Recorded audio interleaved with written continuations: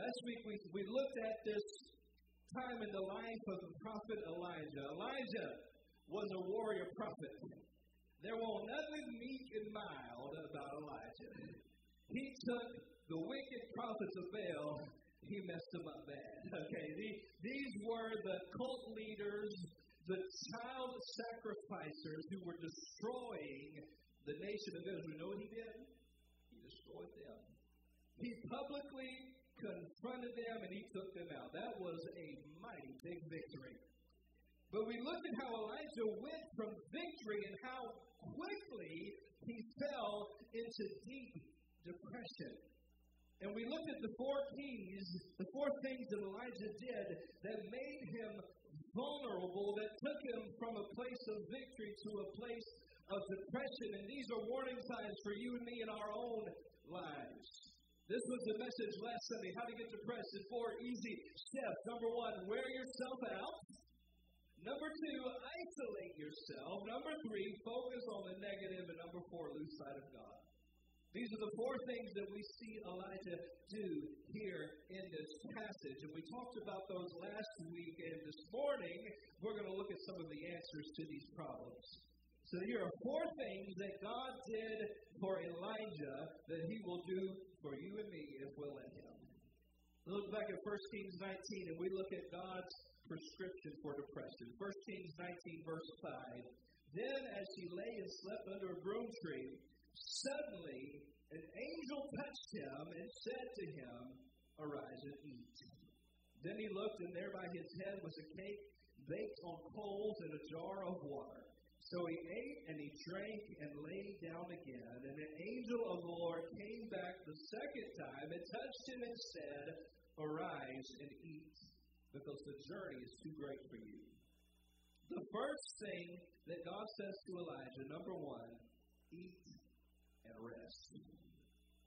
God sends an angel from heaven to minister to Elijah, and the angel makes him something to eat. Hallelujah, that's the God I serve. I love to eat. I know you can't tell by looking at me, but I love to eat. When we get to heaven, we're going to eat, y'all. I love how God always provides food to eat. Think about it. Always he's providing food for his people. When Jesus was raised from the dead, he made breakfast for the disciples. Hallelujah. Elijah woke up and there was a cake baked on coals and a jar of water. The angel ministers to Elijah by feeding him and then letting him sleep. God is telling Elijah, eat and rest. Somebody say that, eat and rest. Come on, say that again, eat and rest. That's the first thing that God does for Elijah. He sends word to him, Elijah, eat and rest. A few years ago, I went to a training in New Jersey through Christ in Action called Critical Incident Stress Management. And it was led by a chaplain, one of the chaplains. In fact, he was the chaplain, primary chaplain for United Airlines when 9/11 happened. They sent him in to counsel with pilots and their families. And he said this. He said, one of the first things that you have to do when somebody is going through a crisis is you have to get them to stop, to drink water, and to eat something. Now that stood out to me. It's so simple. It's so basic. And we see God doing this for Elijah in the Old Testament. It's not a new thing. God sent an angel to tell Elijah, Elijah, what you need right now, you went from a place of victory to a place of deep depression where you are the mighty man of God, God's man of faith and power. For this very hour, you're ready to die, and you're praying that you would just die. The first thing you need, Elijah, is you need to eat something and you need to rest. You know why? Because the brain can't make good decisions when it doesn't have any fuel. Eat and rest. I'll be honest with you, eating has never been a problem for me. But resting has. That's been my struggle. I like to throw myself into work. There have been times in the past where I've been so enthralled and so caught up in a church project that my wife has had to come get me at 4 o'clock in the morning and say, it's time to go home. That's not good. That's not healthy. Okay, maybe you're like me. Maybe you get caught up in the things going on in your life and you're constantly running from here to there and from this to that. And maybe it starts small, but before you know it, your schedule is running your life. Sometimes you need to eat and rest. Because if you don't tell your schedule what to do, your schedule won't tell you what to do. Many of you are involved in some very good things, but if you're struggling right now, one of the most spiritual things you can do is call a timeout. A couple of years ago, all of a sudden I got very sick and I started having some neurological issues, and some people very close to me loved me enough to say, you got to stop and rest. You know, there's a reason one of the commandments is to rest. You ever think about that? God didn't design us to work 7 days a week. We have to take time to rest. There is something very spiritual about resting. God sends the angel to Elijah and says, Elijah, you need to eat and rest. I want you to notice what the angel doesn't do here. Okay, are y'all listening, church folk? Are you listening? Church people? This is what the angel doesn't do. The angel doesn't kick Elijah and say, Elijah, get up and get over it.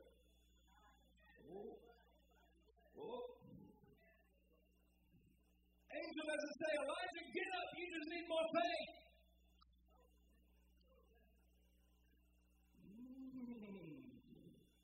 Church people like to go for that one.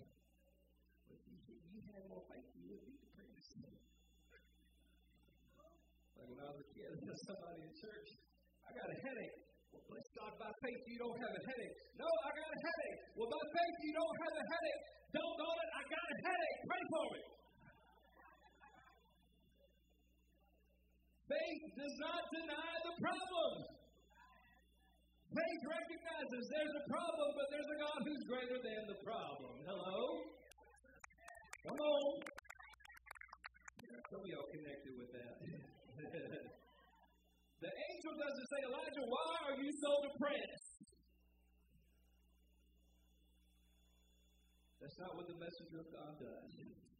This is very important. God is not rough with Elijah.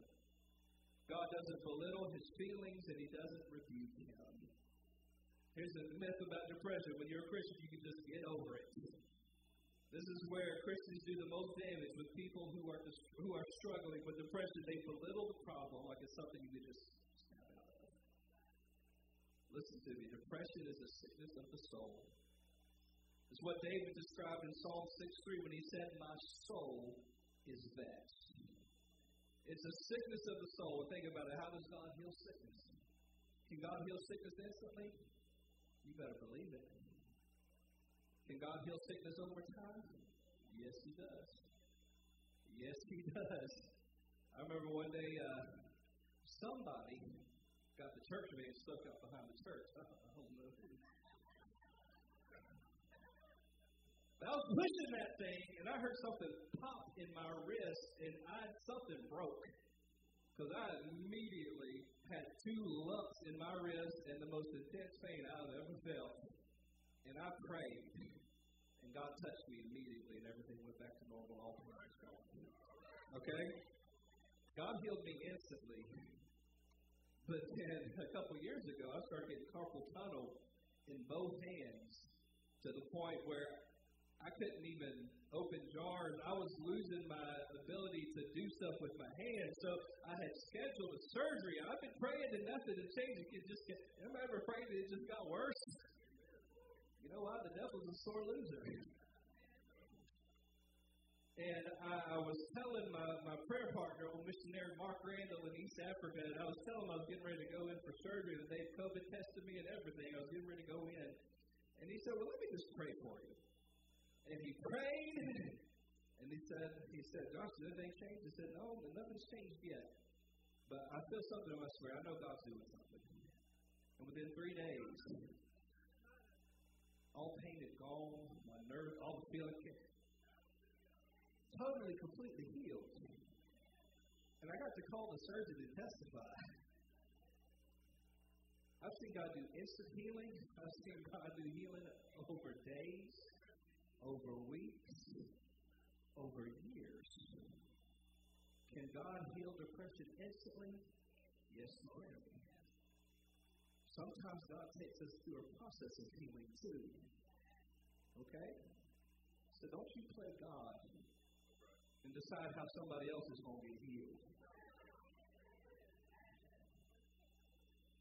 God didn't say Elijah snap out of it. He was gentle and he was patient. He was kind. He cared for Elijah. He fed him. And he said, now you rest a little while. You know, as the people of God, we ought to be gentle with people. In case you forgot, gentleness is a fruit of the Spirit. Now, I can't help but think there will be a lot more people in church today if Christians would just learn how to be gentle and kind. Because I'm sick and tired of Christians going around being mean and hateful to people that Jesus died on the cross to save. Number one, God says, Elijah, eat and rest. Number two, he says, go to the place of worship. That's my favorite point right there. Go to church, Elijah. 1 Kings 19, 7 and 8. The angel of the Lord came back a second time, touched him and said, arise and eat, because the journey is too great for you. So he arose and ate and drank, and he went in the strength of that food 40 days and 40 nights, as far as Horeb, the mountain of God. So God sends him to a place called Mount Horeb. And this is significant because the other name for Mount Horeb is Mount Sinai. It's called the Mountain of God. This is the mountain where God appeared to Moses in the burning bush. This is the place where God gave Israel the Ten Commandments on the first day of Pentecost. This is the place where the glory of God came down from heaven. God says, Elijah, go to the place of worship. Listen, the last thing you need to be doing when you're depressed is laying out of church. I know the temptation. I'm like you. I like to isolate myself and go into hiding when I'm feeling overwhelmed. I don't want to be around people. Listen, don't let people cut you off from your blessing.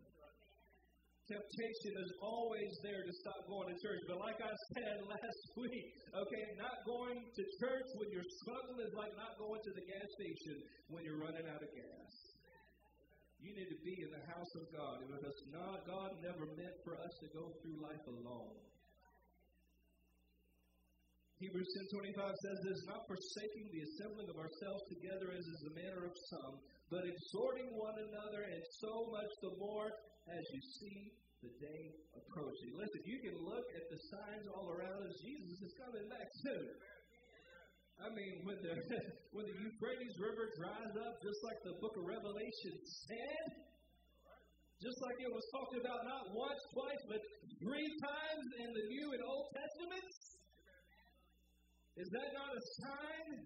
When you see what's going on in the world around us, when evil is being called good and good is being called evil, we are living in the last days, and the Bible says that the closer we are to the second coming of Jesus, the more it matters that we gather together as Christians. You look at the great falling away we've had since COVID. In the United States, in Canada, around the world, you look at the tens of thousands of people who have not come back to church because the enemy is wreaking havoc. The Bible says he's filled with fury because he knows his time is short. Now, I know going to church doesn't make you a Christian, but if you're a Christian, you need to be in church because we need each other. There is strength when we rely on each other and encourage each other and pray for each other. Hello. Amen. Well, those church people, they're just as messed up as me. Well, does that surprise you? Of course we are. We're people. You don't quit going to the gym just because there's fat people there. You don't quit going to church just because there's messed up people going there. You just messed up as we are. Amen. Another one I hear people say, well, I don't want to go to church with all those hypocrites. I'd rather go to church with them than go to hell with them. Come on. When your life is in the balance, come on, step over a few deadbeats so you can Amen. It's important, especially when you're going through stuff, to come to the place of worship. Church is our place of refuge. This is where we come to praise God and worship together, and we encourage each other. Come on, just smile at somebody, tell them, you look good today. Almost as good as me. Listen, church is a countercultural place. If you go to church and they talk the same thing that the culture around us talks, that ain't a church. Church is a countercultural place. This world breeds depression. There is worry and fear and anxiety everywhere you go, but church ought to be a place where you come every week to get away from the madness and the insanity and the discouragement and the doubt and the fears of this world. This is where we come to get the right perspective. Amen? Mount Sinai was not only a public place of worship for Elijah, it was a personal place of worship. God spoke to Elijah in the midst of his depression. Elijah had an encounter with God there at the place of worship. While he was seeking God, all of a sudden there was a mighty wind that came across the place. But God wasn't in the wind. Then an earthquake came and it shook the place where he was, but God wasn't in the earthquake. Then all of a sudden there was a mighty fire, a blaze across the mountain, but God wasn't in the fire. And if God wasn't in the earth, wind, and fire, where was it?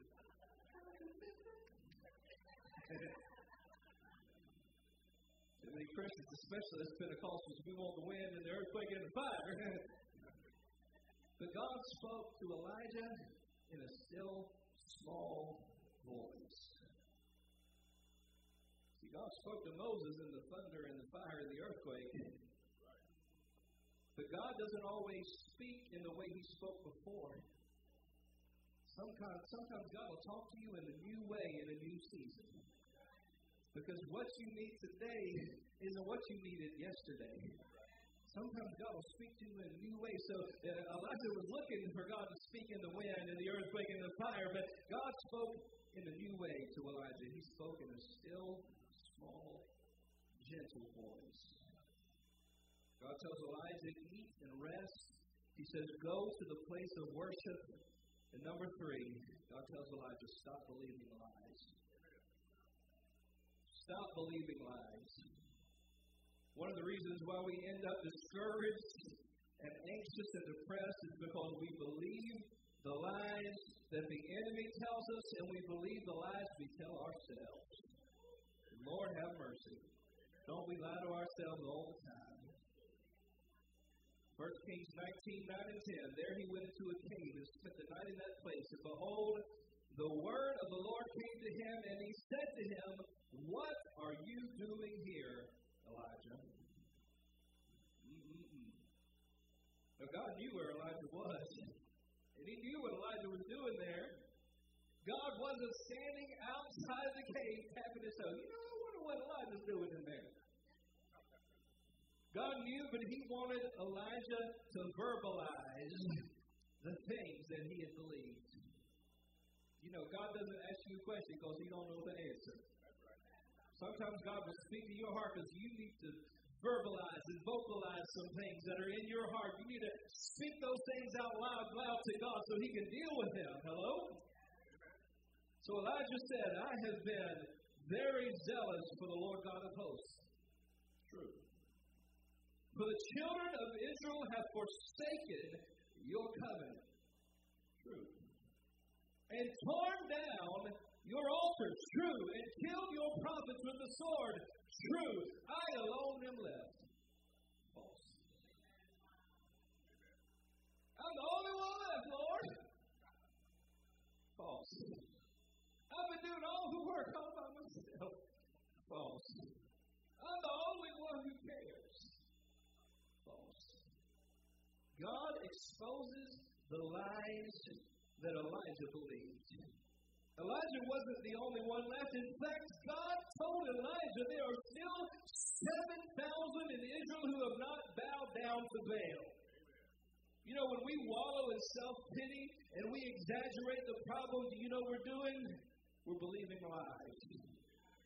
And there comes a point where we have to stop believing the lies and start acknowledging the truth. What are some of the lies that we believe?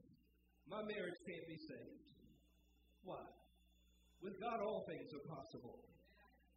My kids will never serve God. Why? With faith as small as a mustard seed, God can move mountains. Well, I've got a bad report from the doctor. Is that too hard for God to do? So many lies that people believe. I'll never have a better job. I'll never have a real ministry. I can't make a difference. My husband will never get saved. I'll always be alone.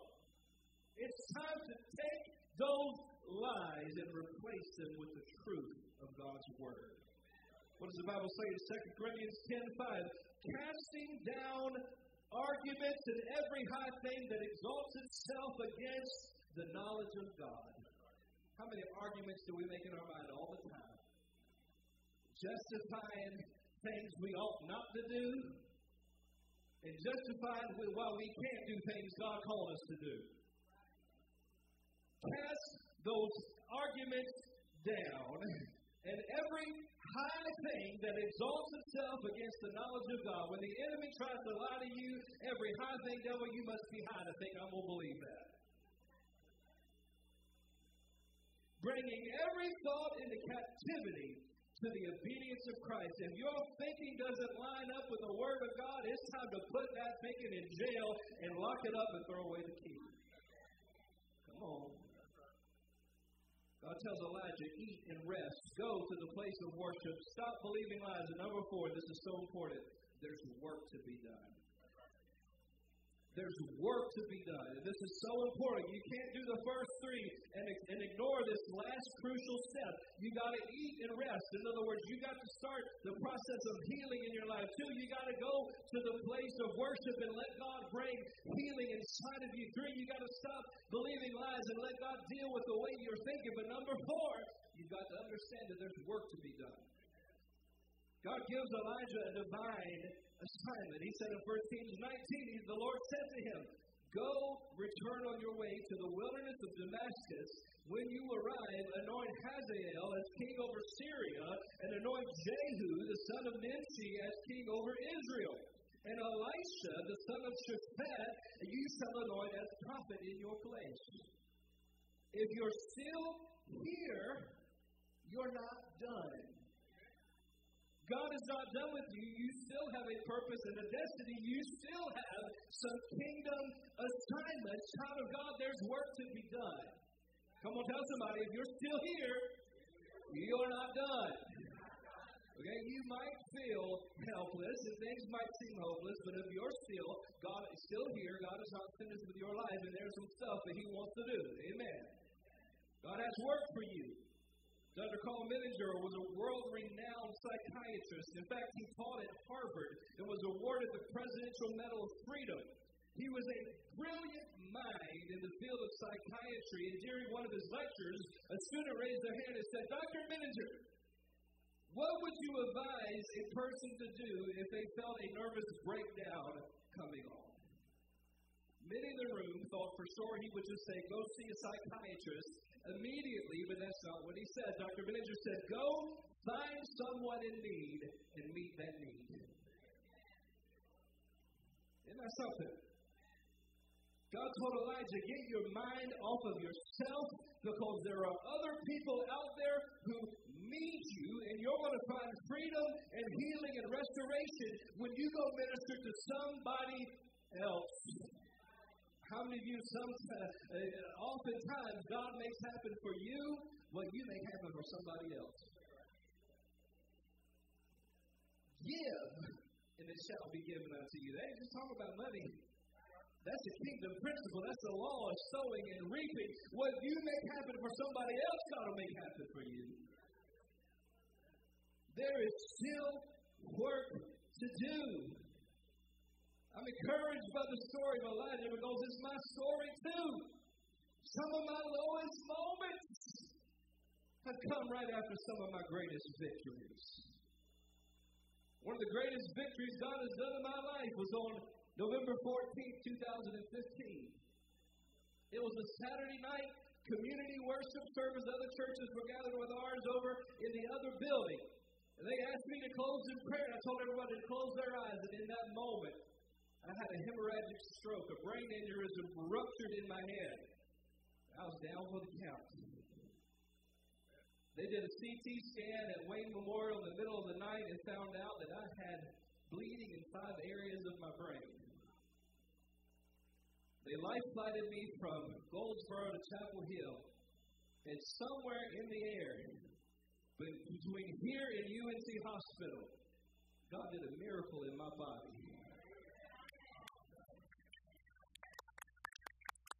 By the time I landed, there was not a drop of blood anywhere. It was a miracle of God. I went from critical condition in Goldsboro to by the time I got to the UNC Trauma Center, they kept bumping me down the list because they said more urgent cases were coming in. The miracle of God. But y'all don't know the whole story. The darkest time of my life was in the months following that. I went from great victory to some of the deepest, darkest moments in my life. I came out of the hospital going through drug withdrawals, laying on the bathroom floor, screaming. Went through weeks where I didn't want to go lay in the bed because I couldn't sleep. I had night sweats and night terrors. I had the most indescribable pain in my head, and nothing helped it. I went from a place of great victory to God, I don't even want to live if I have to live like this. How did I make it through it? I didn't have a breakthrough just like that. I didn't have a moment where somebody laid hands on me and it all went away. Here's what I did. I just kept doing what I've always done. I'm a Christian just like you. I'm a child of God first. Pastor is just an office God's put me in to serve. I just kept following God. Eat and rest. Go to the place of worship. Don't believe lies. And there's still work to do. So don't you dare give up. This isn't an inspirational message. This message is my testimony. And it can be your testimony too.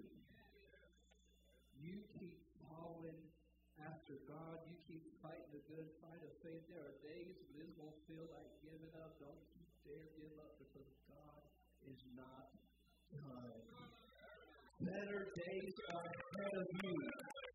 Better days are coming. This is just a season, and it will pass. In due season, you will reap if you faint not. Don't grow weary. Just keep moving forward. In Jesus' name. Be encouraged in the Lord today. Amen? Will you stand this morning as we pray and worship?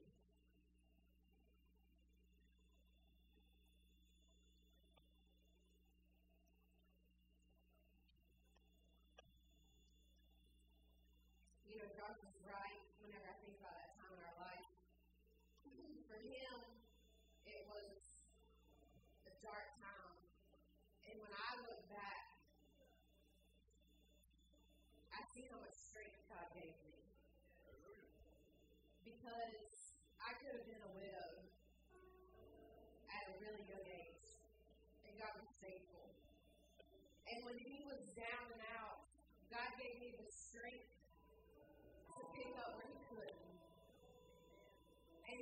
told me when Josh was laying in the hospital bed, Amber's going to be okay. And I had to either choose to listen to what the doctor said, or I had to choose to trust God. And in that moment, I said, God, you've brought us as far as you have. And I'm going to trust you. I'm going to trust that you're not done. And you know, in the middle of all of that happened with his brain, we had just started renovating this building. We had just changed the name of the church. There was a lot going on. And Josh is the handyman. He's the builder. I'm what they call the finisher. I come in and I finish it. I do all the details and that. I've never built anything. But he can do it. And God came in and he said, Amber, I'm going to give you the strength and the knowledge, and I'm going to place people around you that are going to help. And that's what he did. He put some of our great elders around me and some of the other ladies of the church, and we built this wall. We built the tower that has sliders on. I was going to do a drywall, and that's because God said, I'm here, and I'm going to guide you through this. So you're getting two different perspectives. You're getting late in the midnight hour, and then you're getting the perspective of God said, I've got a support system. And see, the enemy was coming after Josh, and he was saying, you're alone. What's going to happen next? And this depression was trying to grip him. And you know, I had the choice to say, I've got an 18-month-old. We're in the middle of this project with the church. And I could have fallen where he was. But instead, God sent people because I was willing to accept the help. And they surrounded me and my family and said, you're not alone. And you know, it's not because we were pastors. It's because we were people. And that's what this church is for. If you're listening to me on Facebook and you've been out of church, get here. Because the enemy has been lying to you and telling you that you are isolated and that you are alone. And in here today, you've been feeling isolated, you've been alone. Maybe you hadn't had a traumatic event, but you suffered with depression. That isolation, that loneliness, that anxiety. I talked about that a couple of weeks ago. And you know, Josh and I put a little bit of our life out there the last couple of weeks. But I'm not ashamed of the struggles. I'm not ashamed of the mind battles we've gone through. You want to know why? Because I'm human. And because I've walked the path that I've walked, and I've been transparent. And I'm not getting up here saying our life has been perfect. I've never been depressed. I've never had anxiety. I've never struggled with God. Why? Why am I going through this? I'm saying I've done it too, y'all. And I'm here to link arms with you and say you're not alone. So this morning, I want to give the opportunity to link arms with some people. If you can relate over the last couple of weeks with what we've been talking about this anxiety. You know, in 2020, the enemy put an assault out on people's minds. I've got a lot of counselor friends, and I can tell you they're full. Because people have been suffering with depression and anxiety, and they've been going through it. And this morning, I want you to know you're not alone. And as a church body, I want us to pray for you. So if you can relate, I want you to step out and come to the altar. And I want our church body to stretch your hand forward. If you don't want to just stretch your hand forward, you say, I've been there, I've done that. And you want to for some people, and you want to pray for them right now, we're linking arms with our people. Because you're not alone.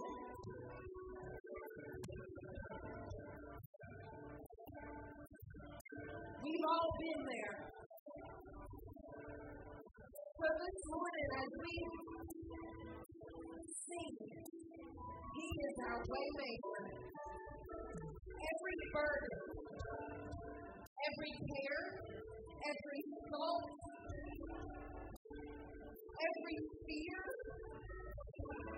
the isolation and the loneliness, whatever it is, this morning, I want you to pour your heart out to God because He is here.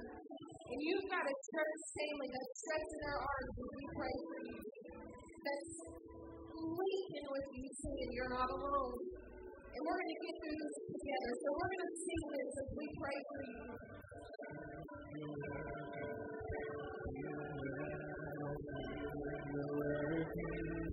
Never stop working. Never stop working. Even when I can see that you're working. Even when I don't feel that you're working. Never stop working. Never stop, even when I can't see. Even when I can't see that you're working. Even when I don't feel that you're working. Never stop working. Never stop, even when I can't. Even when I can't see that you're working. Even when I don't feel that you're working. Never stop working. Never stop, even when I can see it, you're working. Even when I don't feel it, you're working. Never stop working. Never stop working. Even when I can see it, you're working. Even when I don't feel it, you're working. Never stop working. Never stop. Even when I can see it, you're working. Even when I don't feel it, you're working. Never stop. Never stop.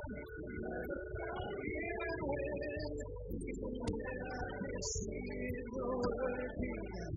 Even when I don't feel it, you're working. Never stop working. Never stop.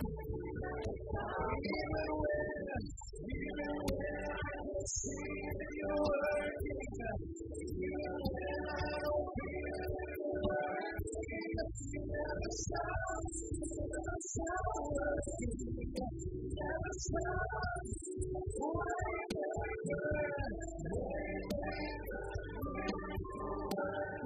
Promise keeper, light in the darkness, my God, that is who you are. Waymaker, miracle worker, promise keeper, light in the darkness, my God, that is who you are.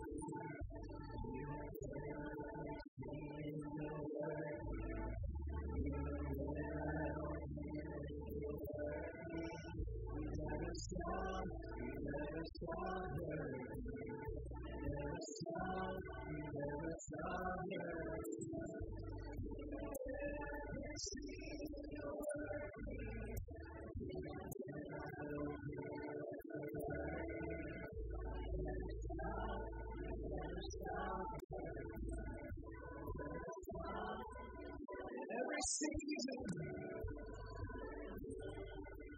every situation, no matter what may, you are perfect for my good. What the enemy meant for harm, Lord, you meant for good. You're going to turn it around, oh God. You never stop working. Never stop working. Even when I can't see you working. Even when I don't hear you working. You never stop working. You never stop working.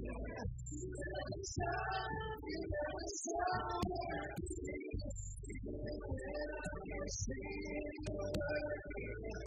Even when I don't hear you working. You never stop working. You never stop.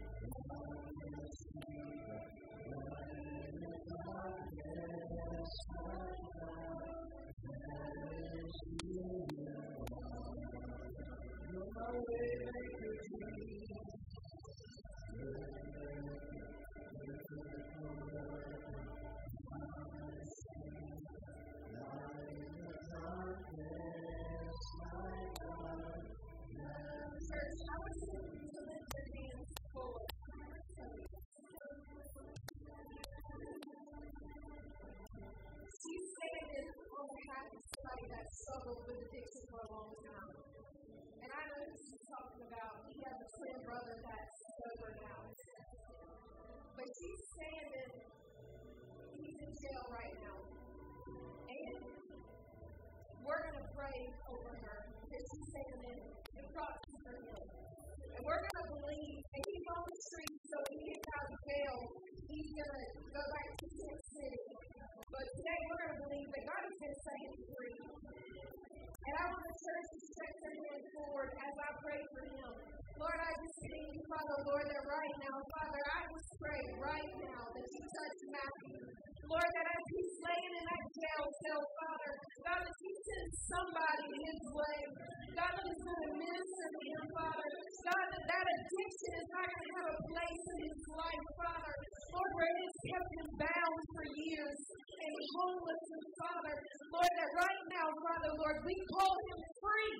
God, I thank you for setting him free in the name of Jesus. And who the Son sets free is free indeed. And God, that right now, Father, that addiction is being set off in his life. That he no longer even craves it.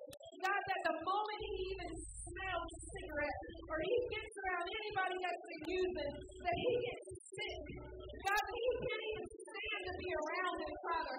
God, make him sick to his stomach, Father, whenever the temptation comes along. Lord, I thank you that craving and that desire is completely gone. God, let you be the ruler of his life. God, set him free, set him on fire, and let him live for you all the days of his life.